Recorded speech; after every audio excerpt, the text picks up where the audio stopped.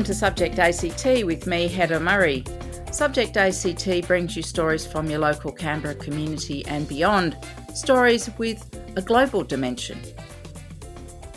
Now, who among you has seen the classic 1968 film 2001: A Space Odyssey?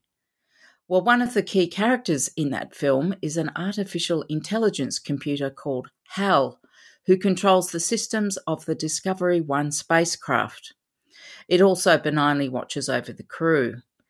That is, until its artificial intelligence capabilities begin to disintegrate and things become very, very unnerving. Since the 60s, humanity has imagined the promise of artificial intelligence. But, as evidenced by Kubrick's film, we also carry an anxiety about the darker potential of AI. Now the future has arrived.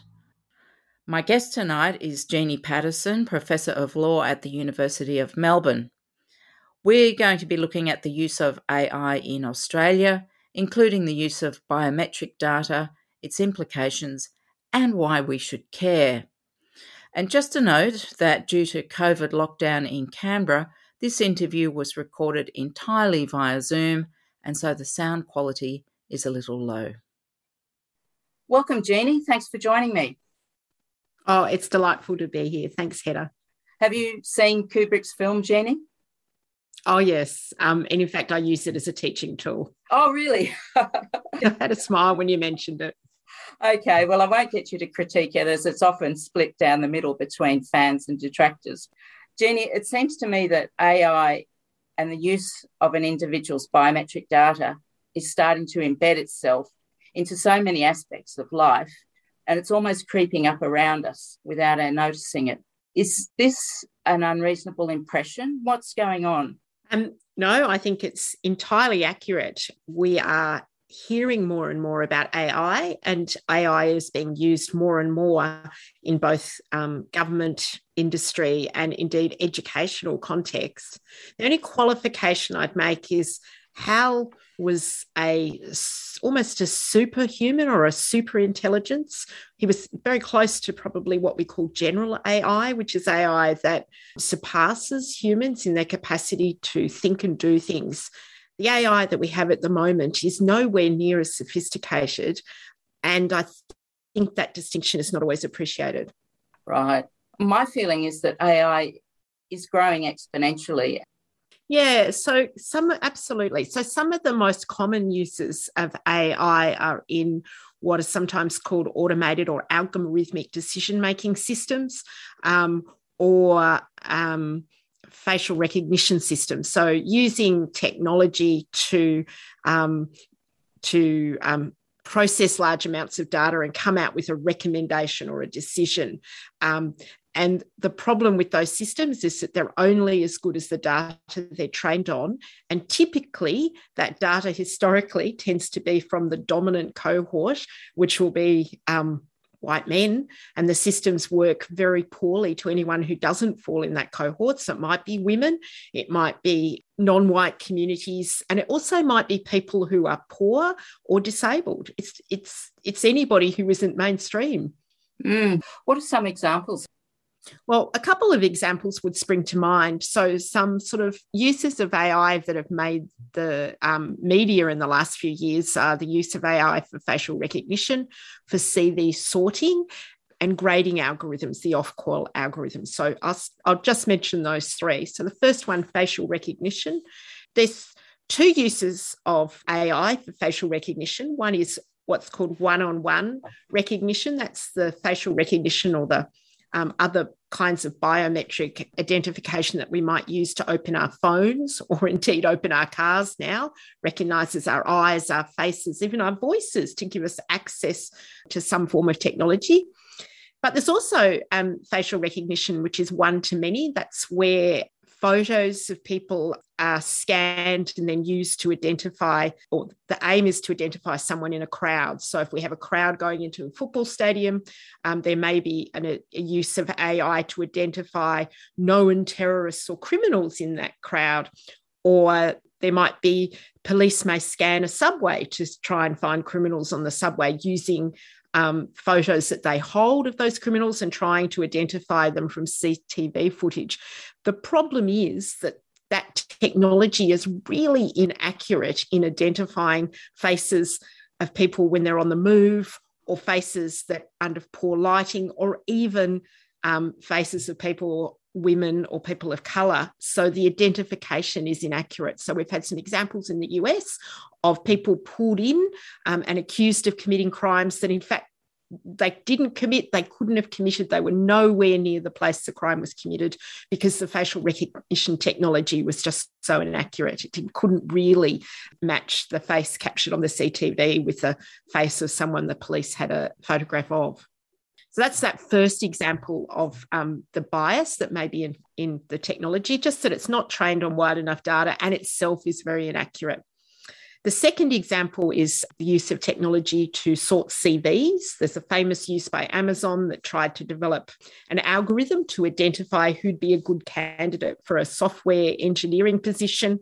Now, of course, in the past, all software engineers applying to Amazon were males and had certain features in their CVs that were common to young men going to university and studying software engineering.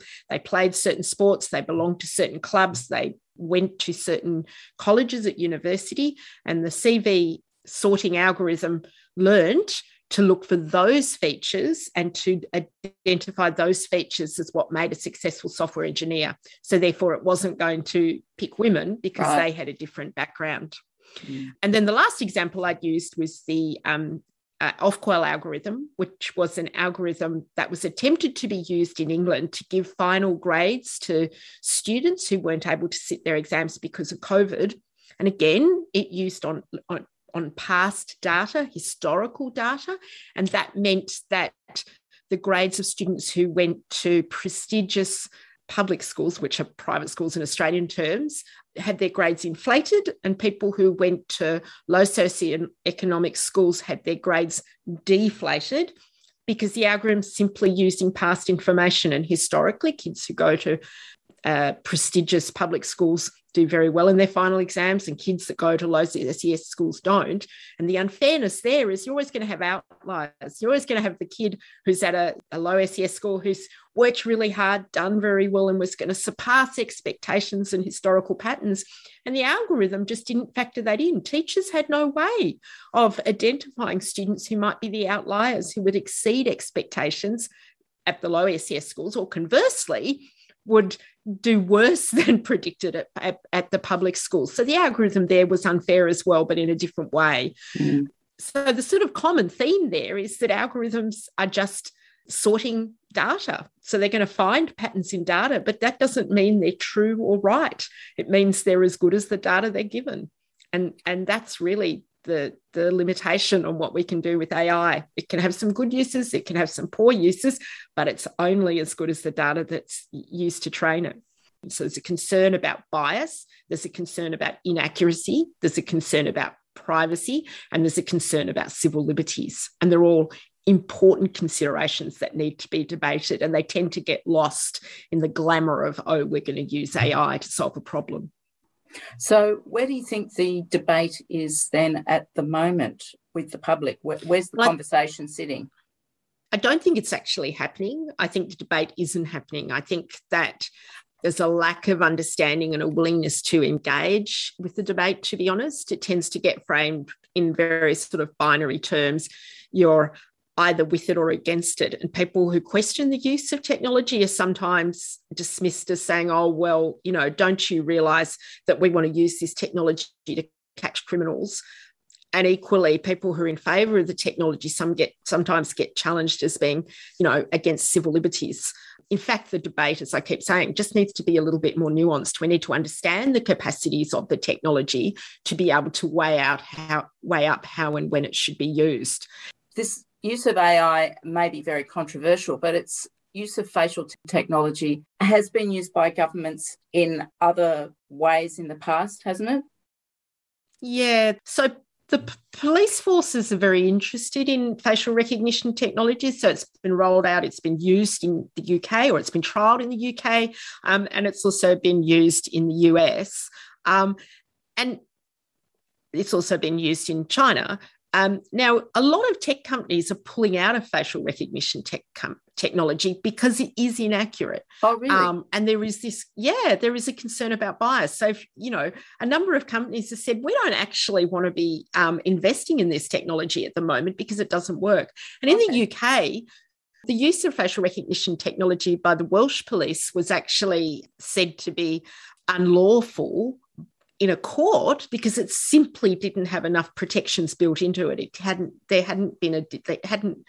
In rolling out that technology, they hadn't dealt sufficiently with the risk of bias and inaccuracy and the like. So there's a lot of concerns about the technology simply because it's inaccurate. If you go to the case of self-driving cars, many of the listeners will remember Uber has been trialling self-driving cars. And a few years ago, I think it was 2017 or 2018, a pedestrian was sadly hit by a self-driving car.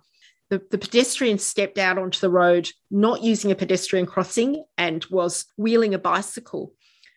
And the computer vision in the self-driving car, which is very similar to the technology that's used for facial recognition, did not recognise the pedestrian. It thought that pedestrians only crossed at pedestrian crossings, and it also thought pedestrians didn't push bikes. So it didn't recognise the pedestrian and tragically she was killed.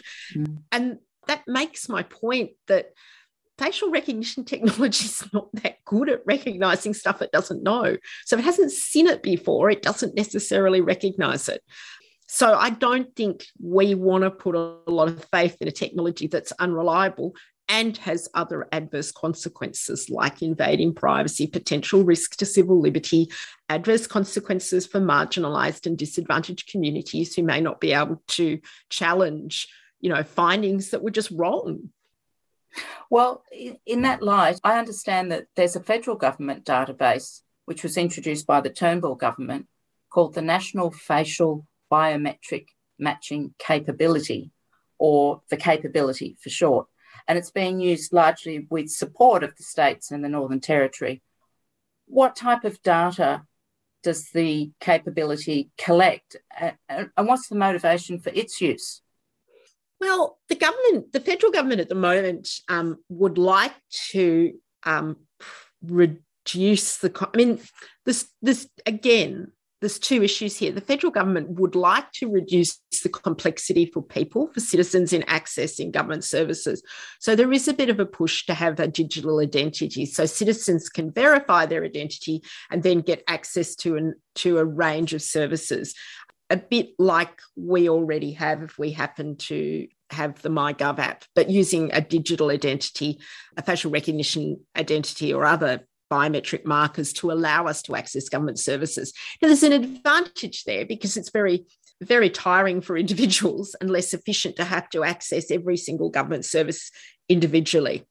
There is an attraction in having a one door to access all government services and for government services themselves to be able to share data between themselves when dealing with a citizen. So there's an argument that if we create digital identities that can be verified easily, ideally through biometric data, that improves the service that can be provided to citizens.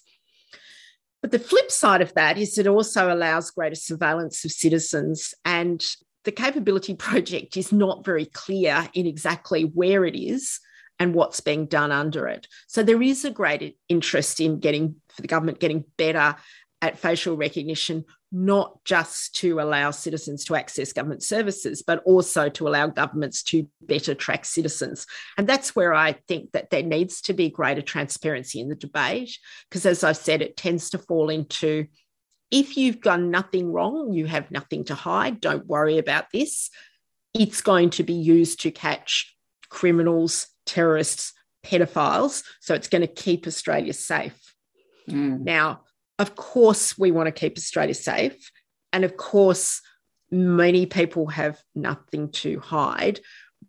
But there's many grey areas between those extremes.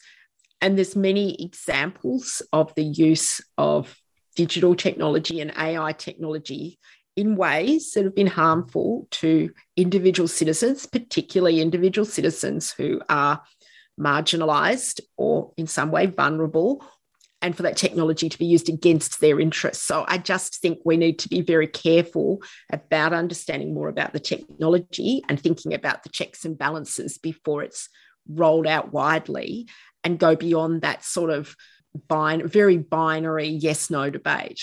For example, in the New South Wales, they've had a system for one of the uses of AI technology is not just facial recognition, but also crime prediction. So to take a range of factors and identify where there's crime hotspots. And one of the uses of that in the US has been PredPol, which predicts areas where crimes are likely to occur. In New South Wales, they've had a variation on that, which is not using particularly sophisticated technology, but is an effort to try and identify individuals who are likely to commit crimes, to be able to intervene to stop that happening, and also to identify communities where crime is likely to be high to intervene and prevent that happening. But there was a report on that system, and it was found that really what it was doing was targeting young Indigenous people, so over-policing Indigenous communities. Now, that's not a great outcome. And again, it just shows that the data is supposedly objective, but in fact, we make decisions about how we use data. Data's never objective because it's always collected in particular ways from particular people and used in certain purposes or end goals. So data itself isn't an objective, neutral way of solving problems. It's historically loaded, so to speak. So any AI is a data-driven technology. So we need to understand that and think very carefully about how it's used.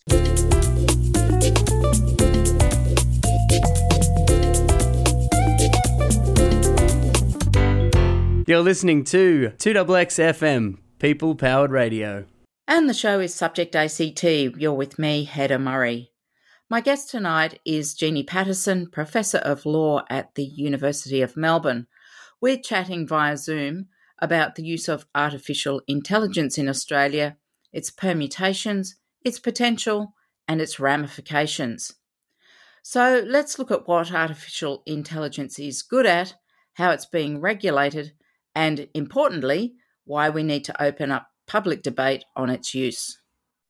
AI can do all sorts of great things, and it can remove a lot of repetitive jobs. It's great at scanning documents. It's great at processing simple claims. It's possibly good at diagnosing some diseases or giving advice on the treatments for disease. So it's tremendously useful for repetitive tasks or tasks that require the synthesis of large amounts of information. But where AI impinges on the way citizens lead their lives, their interactions with governments, the types of opportunities they will be given to goods and services, we need to think very carefully about how it's used. So perhaps there's an opportunity for an erosion of public trust in facial technology if we don't open the debate a bit further and put some restrictions around its use. Surely at the moment there is some kind of legislative restriction around the use of AI, facial recognition technology, biometric technology, these sorts of things? Not really, no. I'm afraid. Oh my goodness. Well, it depends. So government agencies and large corporations, large businesses are subject to the Privacy Act. The Privacy Act's legislation passed in 1988.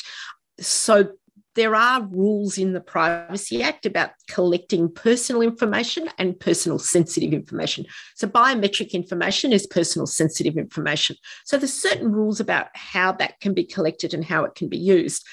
But that act was written in 1988. So it was primarily premised on the time when personal information was photographs and documentary evidence about people, and the identifiers were our name and phone numbers and birth dates. We're dealing with the time where we can, identify people from their social media posts, where we can collect biometric information about their irises, their faces, their voices, even the way they walk, to be able to re-identify them. So the technology has advanced, and the Privacy Act's a fairly crude way of dealing with the sort of challenges to privacy and autonomy that come from the possibilities for identification through using digital or technologies or AI. So the Privacy Act puts in place some rules about the types of information that can be collected by people, and generally anybody collecting personal information needs to have a lawful basis for doing that. But one of those lawful bases is consent, and one is that there's a law allowing it. So if you go to a shopping centre, for example, that shopping centre can have a sign on the door that says, if you enter these premises, we can track your movement through the shopping centre using Bluetooth beacons, and we can take a photograph of you or film you as you move around the shopping centre. We enter the shopping centre. That's consent to those processes occurring. And the similar strategies for government. So there's some protections on privacy, but they're fairly weak protections. And in fact, there's a review of the Privacy Act going on at the moment. If we jump over to the EU, they have at the moment a draft AI bill or an AI Act in our terms, which would actually put some very specific limitations on the use of AI technology in society. And it would, in fact, ban the use of technology that engaged in biometric surveillance, except for very specific purposes. So that would be anti-terrorism purposes, for example. And then generally with the use of AI technologies would require utmost transparency. People need to be told when an AI technology is making decisions about them, and would also require auditing of the technologies to identify when there was high rates of error or bias. Now, we don't have anything approaching those level of protections in Australia. In the US, where innovation rules, the demand for innovation rules, even in the US, there's starting to be calls for laws that limit the use of surveillance technologies. As I've just said, consent is a really weak form of protection for individuals because consent can be inferred from wanting to do something. I want to go in the supermarket. I can't not go in the supermarket, right? But yet I've given consent to be tracked as I walk around the supermarket by going in it. And the government could say, well, if you don't want to be filmed and be surveilled by technology, don't go to football games, don't go in public places, right. Don't go to public buildings. I don't think that's the answer. I think we need more than consent. I think we need a bit of debate about whether this is what we want and a really free and informed discussion about, is this technology accurate? What are the downsides of it? How could this be used against individuals?